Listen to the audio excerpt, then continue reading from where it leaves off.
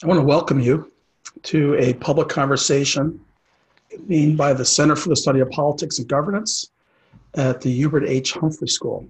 This is the Public Affairs School at the University of Minnesota. I'm Larry Jacobs. I'm a faculty at the Humphrey School in the University of Minnesota, and I am director of the Center for the Study of Politics and Governance. This virtual conversation is part of a longstanding series that we've had. We should do several dozen a year. If you're interested, you can find them online. This will be recorded and made available if you'd like to go back to it. I do want to mention that if you'd like to participate in today's conversation, you can do so by going to the bottom of your screen. You'll see at the very bottom, there's a icon Q&A. Just click on that and give us your questions, and we'll get to as many as possible. I often filter them into the conversation we have going, so it's quite helpful. I do want to take a moment and mention some of the upcoming programs. We've got a program on May 27th at noon Central Time. This is on health reform and how the health system might adapt to the coronavirus and the healthcare crisis that we now face.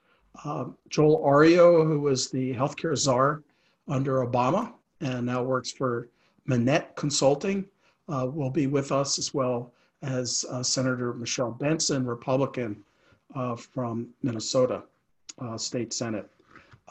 We also have coming up next Thursday a program on vote by mail.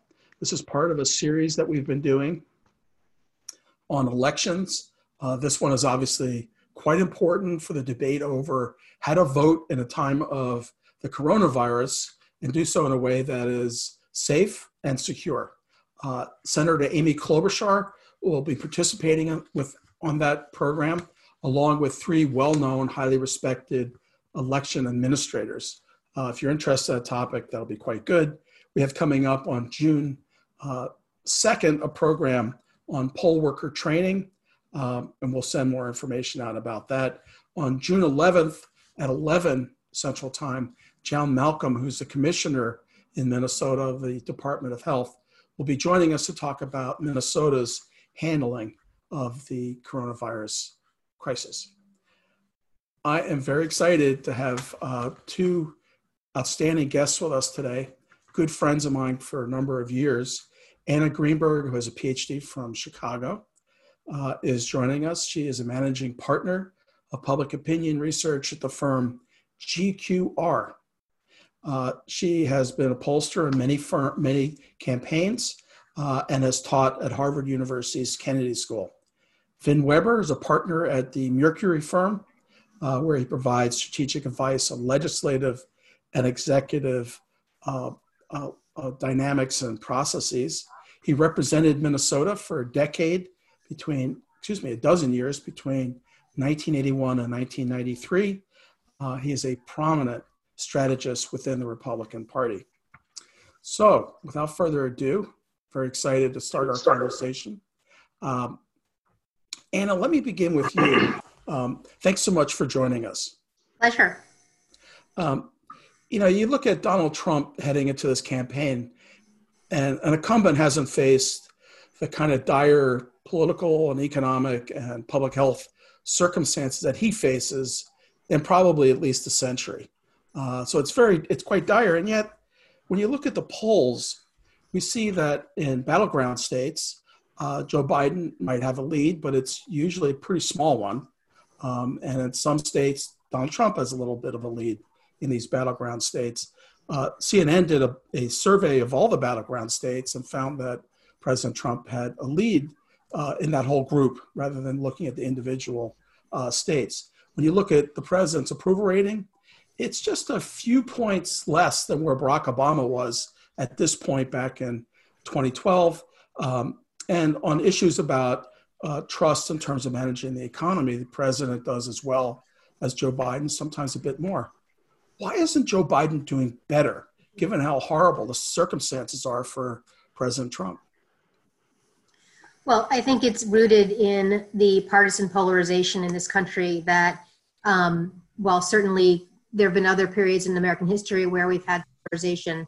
Certainly in our modern era, we're probably at sort of peak partisan polarization. What it means is that anybody, who's a Democrat is voting for a Democrat, and anybody who's a Republican is voting for a Republican. And so there are very few persuadable or swing voters in the electorate. And that means that these numbers move very much. They're going to stay within a certain range. And in fact, if anything, what matters more is turnout, who's enthusiastic about turning out to vote.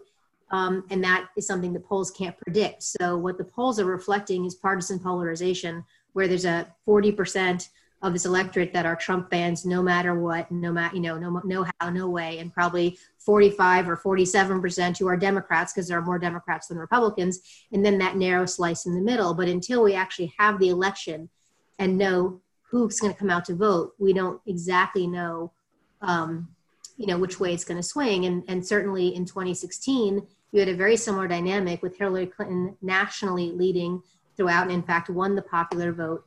But the turnout patterns, there were some problems with the polls too, but there were some turnout patterns that were not anticipated in 2016, especially the increase of the white blue collar vote and the magnitude of the shift of white blue collar voters to Hillary Clinton that determined the outcome in Trump's favor, at least in winning the Electoral College. Those are things that are actually kind of hard to anticipate in polling. And so you're going to see probably a pretty stable presidential vote up, through, of course, I don't want to make any predictions about anything given what happened in 2016, but Trump's ratings have been very stable for 3 years. The congressional vote has been very stable for 3 years. And the presidential vote's been pretty stable since we've been doing a head-to-head matchup. And it wouldn't surprise me if it stays stable until November. Vin Weber, thank you so much for joining us. It's always great to have you. Great to be with you, Larry, and thanks to the Humphrey School. I'm proud to say I've had an association with Humphrey since 1994, and it's always a pleasure. It's a great asset to the state. And I want to say also it's a delight to be with my friend Anna Greenberg. We've done these kinds of things together for years and years now, going back to National Public Radio, which had us on fairly regularly during some campaign seasons, and it's always a delight to be with her. Although I say, same here. I always say Anna cheats just a little bit because I come with very strong opinions and then she comes with data. So she's always got the advantage. Data is power. Well, Vin, actually, let me pick up on that. Let's talk about a little data. If you go back to the 2016 election, of course, Donald Trump lost the popular vote by just under 3 million votes. He won the election because he carried the Electoral College by winning 3 states by less than 80,000 votes, Pennsylvania, Michigan, and Wisconsin. And if you look at polls right now, the president is substantially behind in Pennsylvania and he's a bit behind in the other states. And then there are states he carried where it's a toss-up or Joe Biden's ahead by a little bit.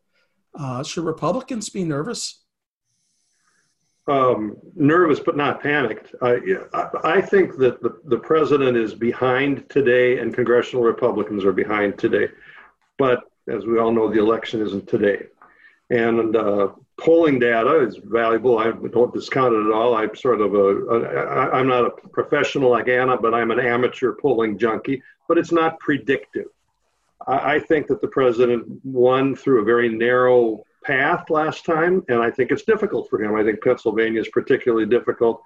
Also Michigan. Wisconsin seems to be a little more competitive, a little better for him, but it's going to be a tough election. I've always thought that a lot of what I thought from the beginning of this campaign has gone into the wastebasket because of the coronavirus. I always thought the strength of the economy was the most important thing for the president. The ability to portray the Democrat, whoever he would have been, we now know it's Biden, as too far to the left was the second most important thing. And third, but still important, was the technological advantage in that an incumbent president usually has in running for re-election. I still think the president has the third of those. I think the Trump campaign is going to be extraordinary. And just as Obama and Clinton had technological advantages when they were running for re-election, and Bush, because they had 4 years to build their campaign while the other side was figuring out who their candidate is, Trump will have that advantage. But the first two are in question. The Democrats did not nominate Bernie Sanders. They're nominating Joe Biden. And the economy today is very bad. But that may all be, as I said, thrown into the wastebasket because we don't know what's going to happen over the course of the next several months. And it may be that unlike most elections, this one is still determined by things that are going to happen very close to the election. People's perceptions of the economy, people's perceptions of how the president has handled the coronavirus issue. Not today, but by the time you get to the fall and people have to make voting decisions. So yeah, nervous. His path was narrow. It's not getting any wider today, but not panicked yet. Can I add one thing about the Bernie Sanders socialism issue? I think that because the stimulus package and subsequent funding for small business loans was passed with a huge bipartisan vote, and it's massive government spending, it's very difficult now to make the argument that Democrats are the socialists who want government to take over the economy and are the big spenders, because it's actually now also the Republicans. And we're all socialists now, I guess. Well, I think that's true. It's changed the circumstances under which we're looking at all these issues. I never thought branding the Democrats as socialists was the right thing. I do think you can talk about movements to the left that might scare some people. You get into states like Pennsylvania, for instance, and the Democrats promised to ban fracking. I think is a legitimate issue. That's gone too far to the left. We have states like in Pennsylvania, the Democrats and Republicans have sort of come together on a very proscriptive regime to allow fracking. It's environmentally sensitive. It takes into consideration all sorts of other concerns. But to just ban it outright, I think would be considered an extreme position the Democrats are promising. That's just one example. It's not the same as branding the whole party as a socialist party, which I agree with you. We're kind of all socialists now. But there are some issues where they've gone a little too far to the left, and that's a legitimate issue. But Vin, do you think the effort by Democratic governors to create stay-at-home orders and create other rules regarding the physical distancing as a result of coronavirus, does that tap into that kind of populist anti-government sentiment? Well, it certainly is right now, but a majority of the people clearly support restrictive measures today. And most of the governors that impose those, including probably the most controversial one being Governor Whitmer in Michigan, most of them see, fairly solid popular support for their position today. But that's not to underestimate, in my view, the strength and intensity of the other side of this argument, which says we've got to open up the economy, we've got to get back to work. It's interesting to me. Anna talked a little bit about turnout. And she knows the numbers better than I do. Most of the polling that I have seen says something that's a little bit surprising to me, and that is that there seems to be more intensity among the Trump supporters than among the anti-Trump voters. That is surprising to me. But I think it's reflected in the reaction to the shutdown, where the people that are in favor of it are, I'm home, I think this is a good idea, I'm in favor of it. The people that are against it are seeing their businesses lost and their jobs lost, and they're really angry about it. And I think there's always the people who are for it are also losing their on jobs. The other side. The people who are for it are also losing their jobs, and right, not fair. just the people who are against it. Fair point. So, but Anna, just following up on this point, do you see this as a risk for Democrats that if you look at the polls on enthusiasm, they do seem to favor the Trump supporters, and when you look at just let's say a general pattern, over time we've tended to see a greater number of Republicans voting than we would have expected in polls of registered voters. And so how do you sort through who's going to show up on election day? Well, I think a couple things. Enthusiasm which is self-reported, right? It's not an objective measure of whether or not someone's going to come out and vote or not. It's just whether or not they feel motivated, is one measure of that helps you think about what the electorate might look like. I have seen two patterns. One, which is, Republicans are more enthusiastic, and also people are more likely to say Trump is going to win than Biden's going to win. And there's some political science research about this that suggests that that would also mean that Biden supporters are less motivated. I think one of the things, and this is sort of more anecdotal than it is data driven, but I think for a lot of Democrats, there's this sense of this guy's going to steal the election with Russia, that no matter what we do, they're going to suppress the vote. And so I think some of that enthusiasm / Trump's going to win over Biden is as much about fear, about what's going to happen, and will it even matter if I vote, if my vote's not counted. And we already have seen lots of bad stuff. There was lots of bad stuff that happened in 2018. There's always lots of bad stuff on voter suppression from the Republicans. But there's even been bad stuff, like if you look at Wisconsin and 4 voting places in Milwaukee, for example, that there's that fear. And so I think that's part of it. And I don't think that necessarily means that they're not going to come out to vote. There are other measures of enthusiasm as well. So how many people are running? We've just had historic numbers of people run in 2018, and we continue to have historic numbers of people running in 2020.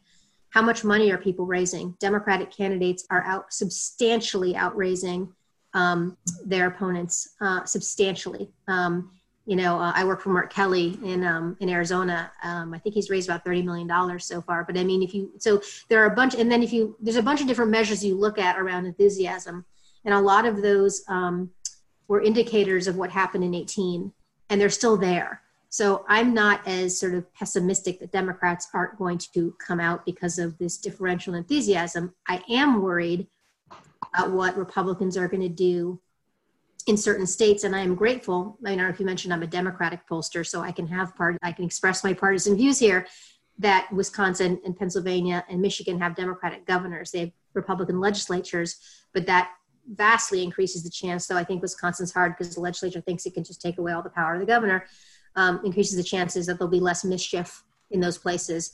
I am worried that there are states like, that have never really had a lot of early voting before or vote by mail before, and they're going to have it for the first time, and that certain groups of Democratic voters, particularly people of color, don't trust vote by mail as much as they trust voting in person.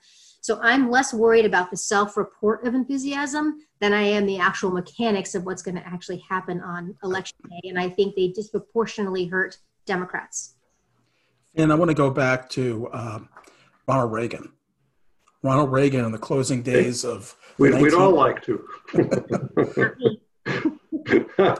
Okay, fair enough. Closing days of the 1980 election, right. He famously asked the question, are you better off now than you were 4 years ago? If Joe Biden were to put that question to Americans in the fall, lots of polling, including by the Republican Party, suggests that Donald Trump would lose.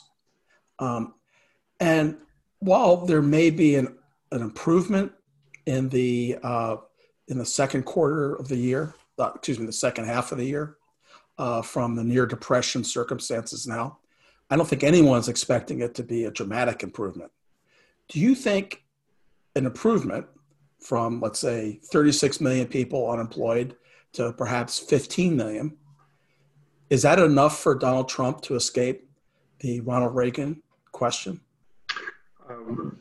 That's a good question and a good point. And, several months ago, the president was hoping that people would ask that question. Now, not so much, and probably not the question he wants to look at going into the fall.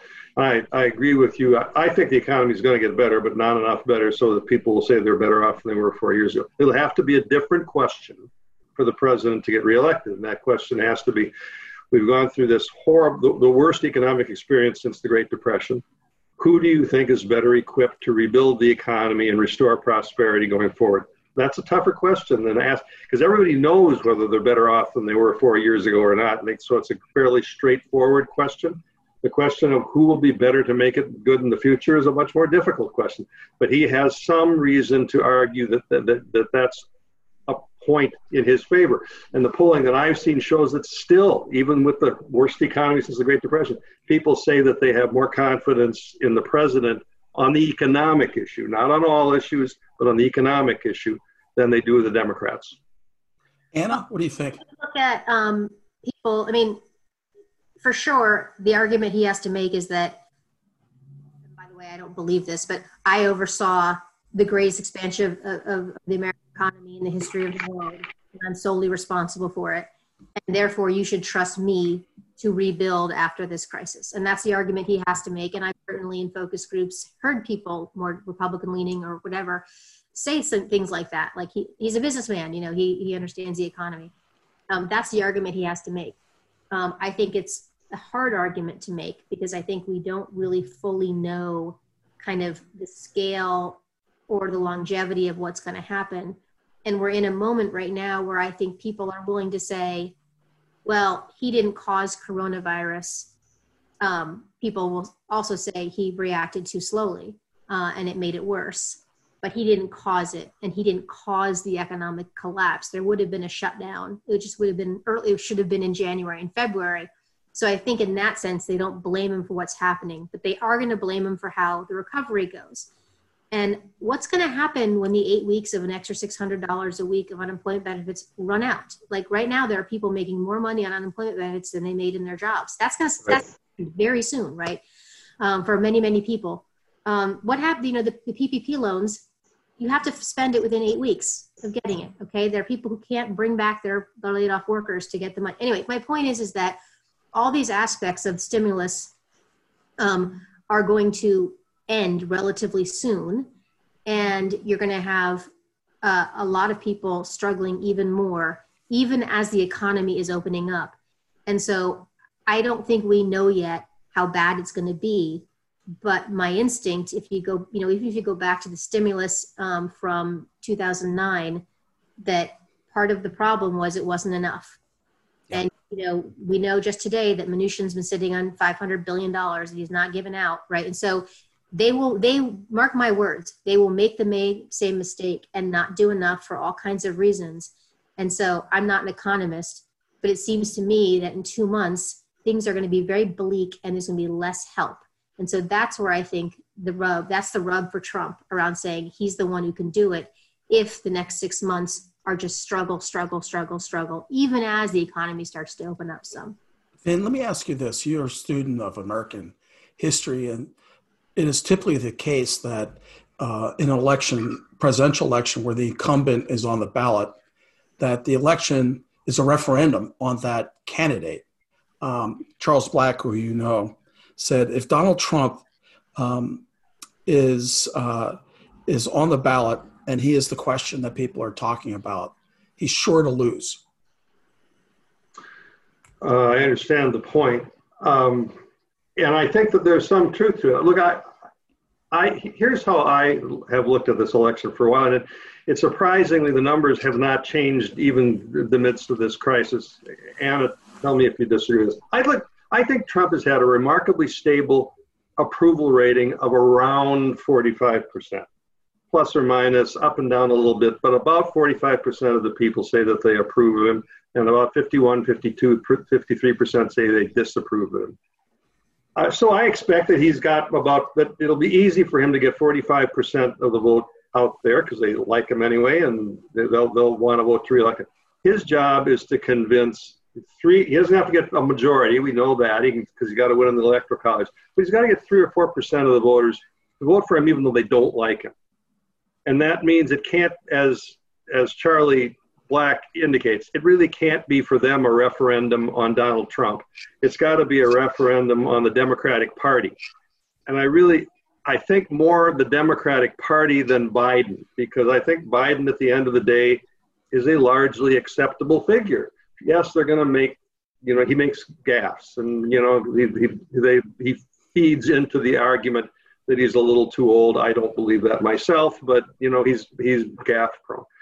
But the Democratic Party as a whole has moved to the left, and people are aware of that. And Bernie Sanders was dominant for a long time, and the squad has made a lot of news. And, you've got Trump's got to convince 3 or 4% of the people to vote for him, even though they don't like him, which means it has to be a referendum for them on something other than Trump. And as you know, Vin, and I'm sure Anna's about to jump in on this, when you look at polling among what are sometimes referred to as double haters, that is, they don't approve of either Trump or Biden, we're seeing a very large tilt of those voters to Biden, which Right. is a change from 2016 when it went the other way for Trump. So how does that scenario play out if you've got this more intense dislike of Trump? Well, I think that's a reflection of the fact that most elections, when you have an incumbent on the ballot, are referenda on the incumbent, and so far that little percentage that I have identified as critical for him, if pushed to the wall, say no, I dislike the guy that's in there more than I dislike the guy that's running against him, which tells you what the Trump campaign is going to be like for the next several months, and it's already starting a very, very harsh and negative campaign aimed at discrediting Biden. But they've got some advantages, and it might work. I don't want to completely leave the discussion without mentioning just the technical aspects of the campaign. The Trump campaign is going to be really good. Now Biden's going to catch up on the fundraising. They did a joint fundraising. They did a joint fundraising agreement now with the Democratic National Committee, so his fundraising is going to catch up. But the Trump organization has really been putting together a huge technological advantage in terms of volunteers. In the 2016 campaign, just about this, 1.5 million people attended Trump rallies. I don't know what that number will be by the time we get to 2020. And of course, the inability to do rallies because of COVID affects that. But they have millions and millions of people that have gone to these rallies, and they don't just show up and cheer. They sign them up. They get all the data on them. They motivate them. They communicate with them. They get them to go out there and work for Trump. He's going to have a better army on the ground than Joe Biden is. We'll also have Russia. Pardon me? He'll also have Russia. Well, we have to disagree about that. I don't see much evidence of that. Pretty strong evidence that there was Russian interference in 2018, and there continues to be Russian interference now. And that'll be a great topic for our next. But no, but I think it's a real thing, and I think it's real. It's true. Right. We have to disagree on whether or not that's a real thing. But it's true. It's there. I don't think so. And let me just pick up on this topic that Vince raised. Earlier this month, David Axelrod and David Plouffe, who are kind of the geniuses behind Obama's campaign wins, they wrote a piece in the New York Times, which was a bit brutal, particularly coming from them. They referred to Mr. Biden as being mired in a basement like an astronaut beaming back to Earth from the International Space Station. They talked about his online speeches as really out of touch with their own time. They talked about the tremendous advantage that the Trump campaign has. They say it's a factor of 15 to 1 in terms of YouTube, Facebook, Twitter, Instagram, and the rest. How is it that Joe Biden builds a credible, competitive, and effective campaign organization given where he is right now? Well, he has no choice. I mean, I think that he's had the unfortunate, in some ways, he's had the unfortunate, he's in the unfortunate situation that the way the primary played out and along coronavirus is that he became the presumptive nominee at the moment that the ability to actually have a triumphant campaign and sort of say who he is and what this is about was gone.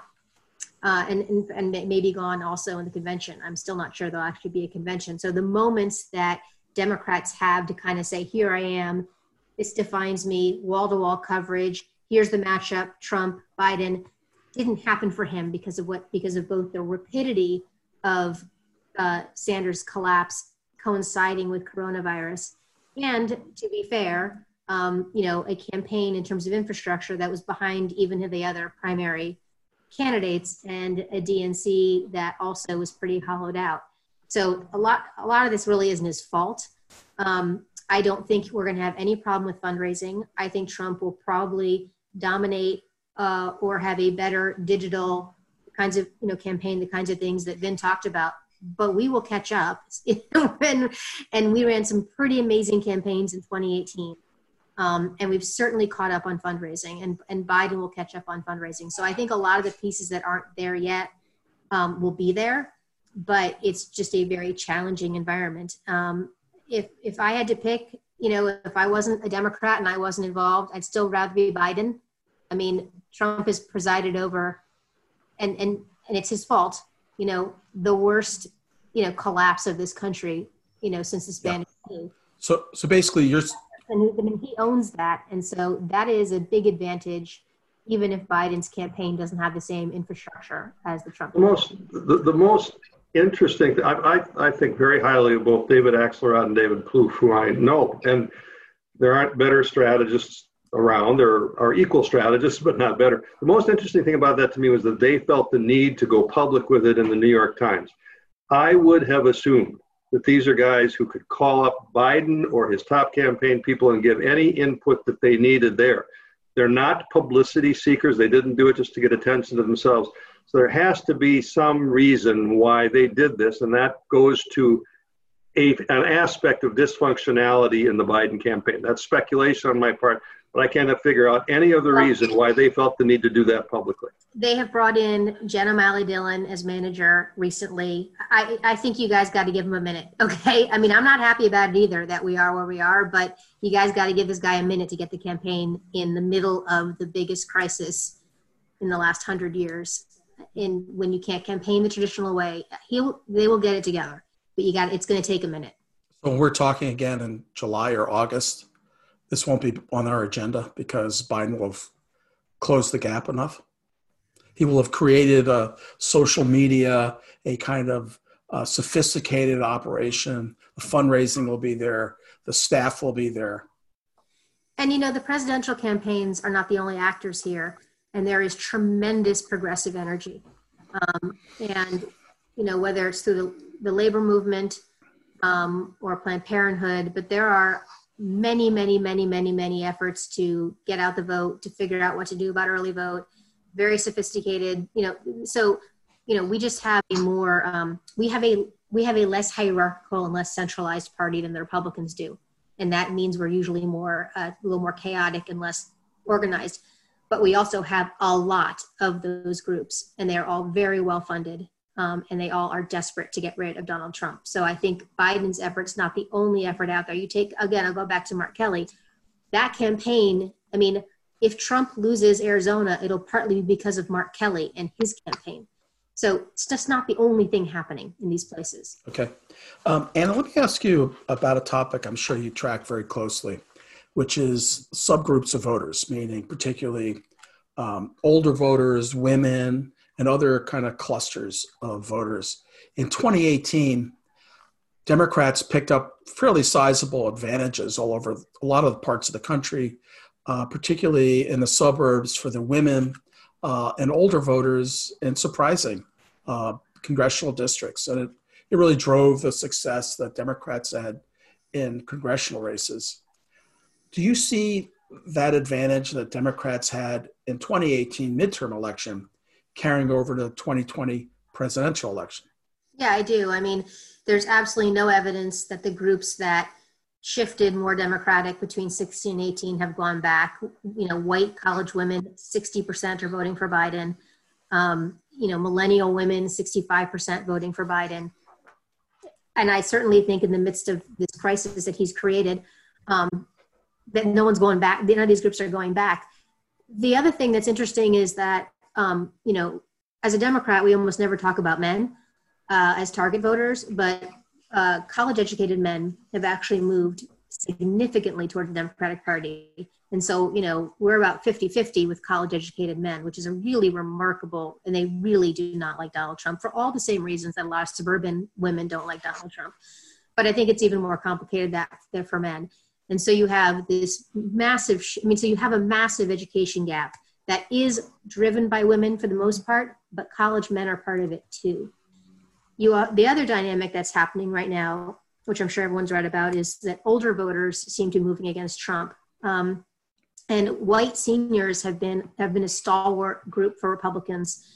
And usually is the reason why Republicans do better in midterms, since older people are more likely to turn out. And I don't, as Vin said, these are all snapshots in time. I don't know if it endures, but we're seeing some real erosion with older voters. And so, in part because a lot of them are the ones who are dying, and Trump made it pretty clear he doesn't care, right? So, if you're over 70, and have a comorbidity, this president actually doesn't care if you die. So I think that is a big part of why we've seen that shift. Where there's some weaknesses right now around younger and Hispanic voters around Biden. But I got to say, what I know for campaigns that I do, they are the low information, late engagers. So I'm not panicked about it. Like, Hispanic voters always are weaker in the beginning, are always later to decide and later to participate. Every poll I ever do, we're doing less well with Hispanics than we end up actually doing on election day. So those are things of current concern, for sure.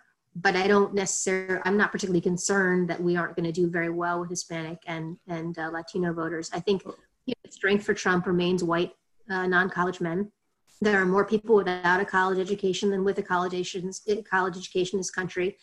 And the one final thing I would say is that because of the Electoral College, it is still possible for Trump to win, obviously, even with all of these shifts, because some of the states that are in play as battleground states don't have big suburban college educated, I'm not talking about like red states. I'm talking about like Wisconsin, right? So, there are states that are, in play that don't have big segments that have moved towards Trump. So, Finn Weber, I'm curious what you think of this, and particularly whether you've seen a pattern where midterm elections and the results necessarily play out in a presidential election. Is that something that you generally look at a midterm election? It's like, yeah, that's what's going to happen in 2 years. Well, I think that the historical record on that is very mixed. Sometimes yes, sometimes no. All the patterns in the 2018 midterm that Anna's talked about ought to be disturbing to Republicans. I was not a Trump supporter last time around, and a lot of the reasons were political and go to the issues that Anna raised: our loss of suburban voters, our inability to penetrate a little better the minority communities of color. Those things bother me a great deal. And I do think that there are things in that 2018 election that we ought to be very concerned about, that Anna has brought up. But the history is not necessarily clear on that. The Republicans thought they were going to beat Obama for re-election after he lost the House in his first midterm election. Mm-hmm. Well, it didn't prove to be predictive of anything. So the jury is still out on that, and we'll see. And the campaign does matter. Finn, you mentioned that you were not a Trump supporter in 2016. Question here from Nate Johnson, who says, what do you think of the Never Trump efforts like the Lincoln Projects and its potential to move voters? Well, I know Nate Johnson. He's a particularly insightful young man, but I think that I'm not impressed with their efforts. I read the piece in the Minneapolis Star-Tribune by my good friends, Dave Durnberger and Tom Horner, who are part of that movement. And I read it a couple times, and I kept asking myself, what is the Republican Party that those people want to see?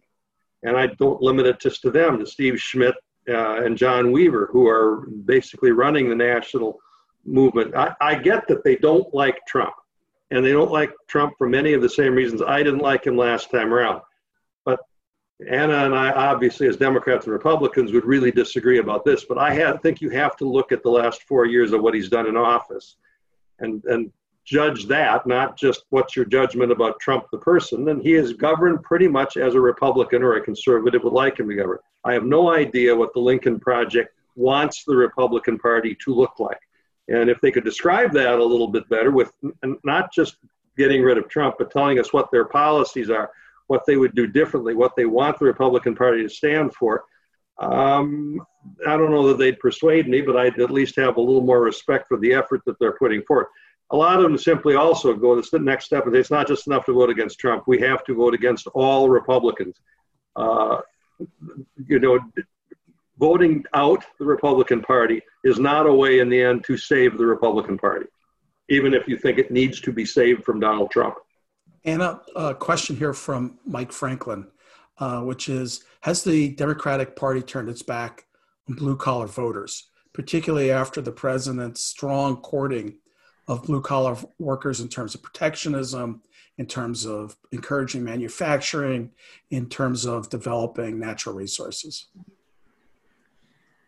Well, it's a really, really hard question because on the one hand, certainly from a policy perspective, I would argue Democrats have not turned their back on working class voters, that the policies that Democrats are for are much more likely to benefit working class voters than the policies that Republicans are for. You just have to look at the Trump tax cut and how the benefits of that got distributed, for example.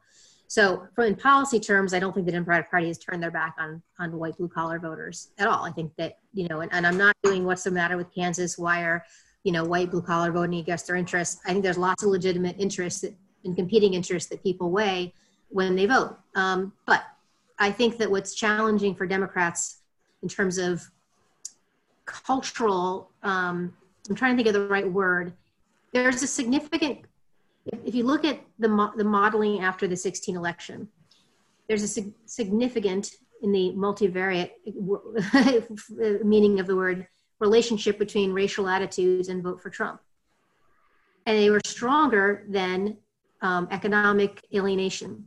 And that's, maybe, you can look at political science paper after political science. This is not me making I'm not saying some big group are racist. I'm saying if you look at the research, that's very difficult for Democrats to make appeals to a set of voters, not all, but a set who hold a set of attitudes about immigration, about race, gender, because gender, gender itself is not a significant predictor of the vote, but your attitudes about gender are. And actually hostile sexism was a very strong predictor of voting for Trump. So I think because of that, it is very difficult for the Democratic Party to either figure out or even want to sometimes try to appeal to white blue collar voters. Then I'm curious about this point that Anna's raising. I go back to the report by the Republican National Committee during the Bush years, which warned the autopsy. Exactly. Right. Warned the Republican Party about isolating itself from the growing proportion of voters who are people of color, about being seen as hostile to women, professional women in particular. And yet this president seems to have kind of cut a course away from that autopsy. Yeah, I agree with that. I was disturbed at the time because I do think I came in with Ronald Reagan and I was the chairman of Jack Kemp's presidential campaign. I don't think there's ever been a Republican that was more sensitive and ambitious toward getting people of color into the Republican Party than the late Jack Kemp. That's my vision of the Republican Party, and I don't think the president is pursuing it very aggressively. On the other hand, I don't agree with a lot of what Anna just said. I don't factually argue with her data, but the Democrats, looking at the working class voters that Mike Franklin asked about, always come down to the question of race. There seems to be a lack of willingness to understand that there are other issues and other things that alienate those voters from the Democratic Party. In Minnesota, I don't think the Democrats care about the voters in northeastern Minnesota. I think we've almost heard the Democrat leaders in the state say that they can win with Minneapolis and St. Paul and the suburbs, and they don't care about what used to be a bastion of working class Democratic voters up in Northeast, because in order to appeal to them, you got to be supportive of mining, and the mantra of the Democratic Party seems to be leave it in the ground, even vital things that we need to grow an economy. So I think that there are two sides to this question. And I'm not ready quite yet, by the way, to give up on the Hispanic vote. I agree with Anna that they usually come home to the Democratic Party. But I was surprised, at least in a small way, that Trump actually did a little better, a couple points, with Hispanic voters than Mitt Romney had done. I thought that he would tank with Hispanic voters because of his attitudes on immigration. That's not been the case. And there is some evidence that he might be able to increase it again a little bit. That's possible. Can I just say two things? One, I want to be clear that no matter what Biden has said about energy and whatever people like AOC say about fracking and natural gas, Governor Hickenlooper, Governor Wolf, there are plenty of Democratic governors in these, Governor Bullock, there are a lot of Democratic governors in Western states that frack. who are not against it. So let's just be clear, that is not the universal position and it certainly, there have been successful Democratic governors in Western states with large populations who work in extraction. I just think that's just misrepresentation of where the party is on it, and Democrats have had success in that respect. Anna, let me ask to be seen. Anna, they did not ban fracking in Colorado, Montana, Pennsylvania. You've got Democratic governors in all those places. Did you have, other than Bullock, did you have any Democratic candidates for president that weren't against fracking? Biden wants to ban fracking. My claim. Didn't. I like Hickenlooper quite a bit, but he didn't get very far running for president. Well, I don't care. He was a governor of Colorado. fracking. He was not against fracking. If anything, fracking jobs increased in Colorado when he was governor. Okay, let's move on. Let's move on to another topic, which is, what is campaigning going to look like as we move through the summer and into the fall? Vin, what is it going to look like? Well, I can't. That's a question I can't answer. I can't quite imagine Trump going through a campaign without rallies. I mean, he's going to try to figure out some way to do this, but an awful lot of it is going to be, it's going to be reflective of what we have to do with the economy and our society as we go forward, just to figure out safe ways of interacting with each other, social distancing and all those other things. But I don't think it's going to all be a virtual campaign. I think there'll be a lot of it. It's going on right now. But I think we're going to see it's going to be a test of whether or not you can actually open up the economy and society. And the conventions will be one big test of that. I don't know what the Democrats are going to do. I think the Republicans are going to find some way to have a convention. It may not look like past conventions, but there's going to be something where people actually congregate and try to show an example to society of how you can actually continue to have some semblance of normalcy while protecting yourself against this virus. A number of public health experts are suggesting there's a probability of a second wave of the coronavirus hitting as we move into October. Yeah. How does that affect what you're talking about? Well, first of all, I don't have competence to say if that's going to happen or not. I've read all the same things you have. I think it's interesting that the polling on people's reactions to that in advance is divided along party lines. Democrats think it's going to happen and we're not going to be prepared for it. Republicans think it's less likely to happen, but we will be prepared for it. So it breaks along party lines. I think that if it happens, if we have a second wave that comes at us before the election, the question of are we prepared for it, do we have a better way of dealing with it, is going to be front and center. And that'll be the judgment about whether or not the president has been successful or not in dealing with this crisis. Real world treatments, what happens in the real world will, pardon the language, trump whatever goes on in terms of political rhetoric. Anna, it looks like we're not going to have door knocking in 2020. It looks like it's out the door. How is it that you make that personal connection with voters so that Democrats are able to convert the support they have in polls into actual ballots in the ballot box? Well, I mean, I'm working on a lot of campaigns right now, so we're dealing with that in real time. And I think there's a couple things. First, I just want to say in reaction to what Vin said, I'm not convinced there'll be in-person campaign events. One, I don't know that we can, that Democrats are more likely to not feel like we're going to be safe if we go out. So I'm not sure Democrats are going to do it. And certainly I doubt there's going to be any concerts or big conferences or any big super spreading events outside of the political world this year. Mostly everything's getting canceled. So I'm skeptical that Democrats will have big super spreading events because I think Democrats will not feel that there's the right stuff in place. And I think right now all the evidence is there's not, because there is actually no national plan to deal with it. But in terms of campaigns, we've really, there are lots and lots of ways to talk to voters. And so, we are texting, we are calling, we are sending direct mail, we are on TV, we are doing Zoom events. We're doing lots of town halls that get it's amazing. I mean, one of my congressional clients who's an incumbent got like 500 people to a teletown hall. I mean, no, sorry, 2,000. So I think that there will be a lot of campaign activity, but it'll be direct voter contact. And that one of the things, if you think about relational organizing, which really is about relationships, those relationships can be forged, in all these other ways.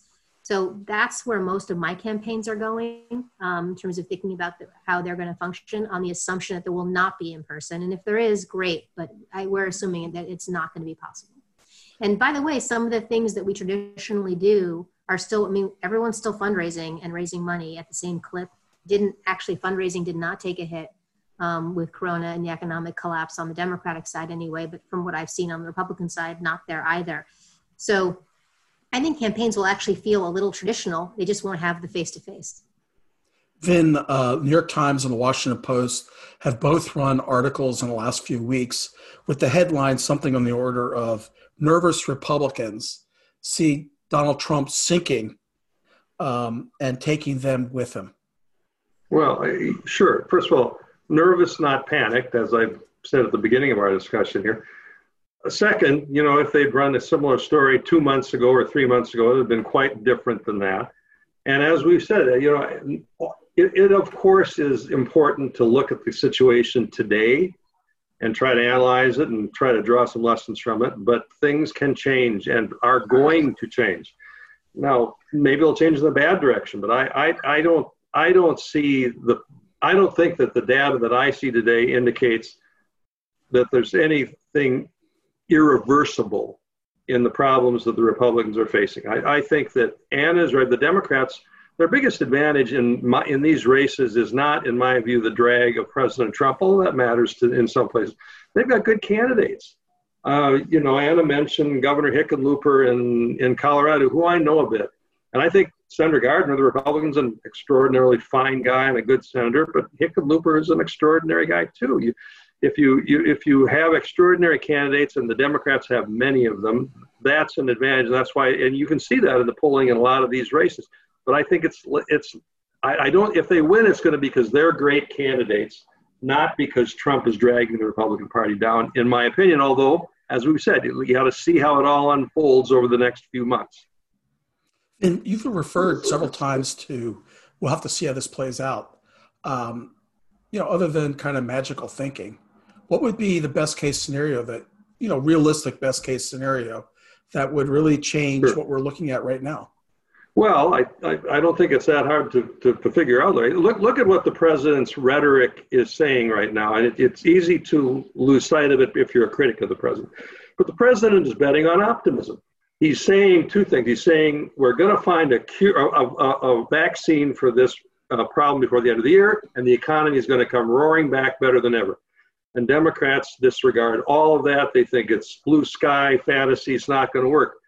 And it's easy to look past, to not think of the president as an optimist, because his rhetoric is indeed divisive, and that is inconsistent with a lot of our views of what constitutes optimism. But if you're the average American sitting out there, the potential Trump voter, you hear the president thinks things are going to get better. We're going to solve this problem, and we're going to get through it.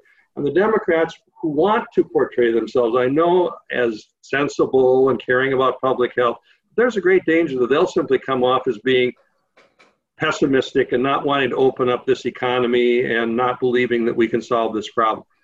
So if there's some improvement in the economy, and if there's real progress, as we saw some evidence of this already this week, evidence that a vaccine could be developed, not for sure, could be, and the stock market reflected that possibility in terms of its impact on the economy yesterday with a 900-point gain. Who knows what's going to happen in the next 90 days, but if you see continued evidence that the president is right and we're going to solve this problem and the economy is going to get better, that's a huge advantage for him. If it doesn't happen, his optimism is not going to be rewarded, and people are going to say the Democrats are the realists in this case, and they'll reward them.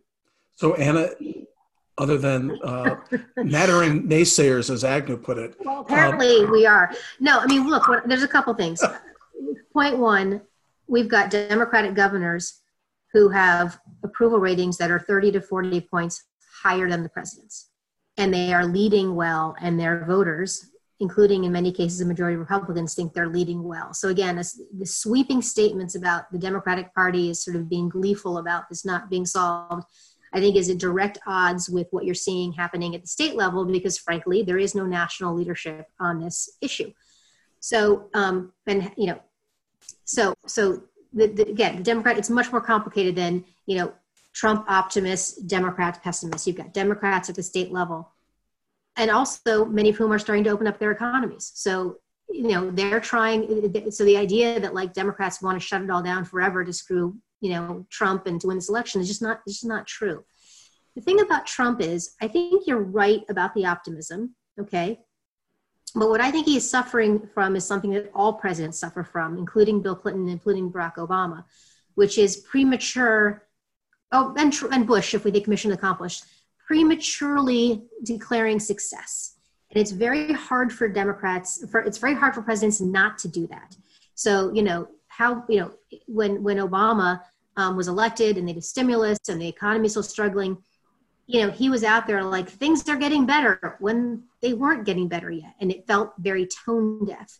You know, George Bush, mission accomplished. Well, it actually wasn't accomplished. Yeah. It was making people feel like he was incompetent. And it's very difficult for presidents to come out and say, this is going to be really hard for a long time, but we're going to do this, and we'll get there together, but it's going to be hard for a long time. That's very hard for anyone to do. And that's where I think, and what can I say one more thing, please? And if you look at what Cory Gardner and Martha McSally are doing, who are the incumbent Republicans from Colorado and Arizona, their ads are all about, I have saved you, I've sent stimulus checks, I've sent PPP loans, we're winning, we're fixing, and like I said, in 8 weeks, that stuff runs out. And so a premature declaring of success is different from being optimistic. And I think Vin has been pretty clear that if things don't actually improve, he'd probably end up agreeing with you that it's going to look tone deaf. I want to turn to a last topic before we run out of time, which is how Americans vote in the era of the coronavirus. How do we have safe and secure elections? The question here from Jacob Osterman, is there any concern that some states will restrict or limit mail-in voting and that this will benefit Republicans? Vin, what do you think? The restrictions will benefit Republicans? I personally am in favor of mail-in voting. I think it's safe and secure. I'm a little puzzled by the political reaction to it because, as Anna said before, there at least is some evidence that it benefits Republicans, but the biggest public opponent of it is the president. And I just don't think that he's right about that. I think that my party has been has resisted a lot of efforts to expand the franchise on which I disagree with them. In our state of Minnesota, it's a long time ago now, but Republicans resisted same-day registration. And I thought at that time, they're making a mistake here. And I think that there's been no evidence that same-day registration in Minnesota has benefited one party more than the other. It has made it easier for people to vote and expanded the franchise. And commercial for our great state, we always have the highest voter turnout in the country in Minnesota. I think that mail-in voting can work, can be safe, can be expanded to people that are less likely to vote. There is some evidence, as Anna talked about earlier, that minority voters are a little bit resistant to it. I don't know how strong that is, but I have to believe it can be overcome. Then let me just ask you a follow-up question on this. There's a lot of fear among Democrats, and you've even heard Joe Biden mention it, that the president's going to cancel the election won't happen. Do you think the 2020 election will go forward and that the outcome will determine who's in the White House come January? Yes, we're going to have the election on the date that it's scheduled, and whoever wins the Electoral College is going to be declared the winner. Now, there's a difference between abiding by the results and accepting the results. It's hard for me to imagine a defeated Donald Trump graciously conceding victory to Joe Biden. But I don't think you need to worry about the election being taken away. I think whoever wins this election will become president of the United States. And the institutions of our country are going to prove to be stronger than the politics of the moment. Anna, let me ask you, is the issue about election tampering by Republicans, suppressing the vote, this rumor or fear that the election may not even happen, is that part of a strategy that Democrats are using to charge up their base? No, I think absolutely. I'm aware of, and I'm in lots of strategic conversations with Democrats. No, I do. But I think there is legitimate fear, and it's very subtle though. It's like, okay, we're going to allow mail-in ballots, but you have to request it, and you need postage. Is really different than sending a ballot to everybody with postage. And in states that don't have a culture of vote by mail, where some people may distrust, it's going to affect turnout, and it's going to disproportionately hurt Democratic voters. That's my concern. But it's subtle. It's very, Governor X can say, "Yep, we're allowing mail-in." What's wrong with that, right? But it's the harder you make it to vote, the harder it is to vote. So, like, again, if we had a different president in Congress, probably there would be some kind of at least encouragement through money, at least, to have every state send people a ballot with postage. I mean, like, my kid doesn't even know what a mailbox is. Talk about going out to buy a stamp to put it in on a mail-in ballot. So that is my concern, is that they will reduce the number of polling places because of coronavirus in certain states. They'll make vote by mail available, but it'll be harder than it should be, and that will hurt Democrats. And that is, we are thinking very hard about what do we need to do in terms of educating people about vote by mail and making it easier for them to vote by mail by educating them how to get a ballot, all that kind of stuff. But the notion that, look, I am scared that Trump's not going to accept it. I agree with Vin. I can't see a Roberts court deciding not to certify the election, but I'm concerned that he's not going to accept it, and his supporters, and there's going to be violence, and that there's going to be chaos, and governing is going to be very hard, and that already our democratic norms have taken a big hit in the last 4 years, and that they're going to erode even more. The notion of a peaceful transition is like the foundation of the stability of our country, and for that to not be sort of an assumption is terrifying. So, I have to say, I think Anna is right about that. And I've said, I don't think Trump would graciously concede and his supporters would be alienated, and that would be a bad thing. On the other hand, declaring in advance that the Trump campaign is going to win by voter suppression and Russian interference means it's not likely that if Trump wins, the other side is going to accept it either. So there has to be some effort to say to people on both sides of the aisle, look, there's no such thing anywhere in the world as a perfect election. But we do it better here than anybody else, and the election is going to be legitimate, and the outcome needs to be respected. We have to leave it there. We've run out of time. I want to thank both of you, and I hope this is a question. Will you come back and do this again? Well, Vin and I have never been so spicy together before, so I don't know. Well, I'll be there. Oh, come on, Anna. We'll get along just fine. I know. Well, it's been great. Thank you both. I want to just mention to folks, if you found this interesting, it will be posted online in a few days, and we will send you an email with that information. Before signing off, I do want to thank the folks who made this possible. Kate Connors, who's the person making sure that the technical part worked out. Thank you, Kate Connors. Mike Curry, who did all the logistical work. Thank you, Mike. Lee Chittenden, the magician, and Kate Cimino, who's been playing a bigger role in our events. Thank you to all of you for joining us, and come back. We'll be back here next week. Thanks again, Vin, and thank you very much, Larry. Anna. Thank you.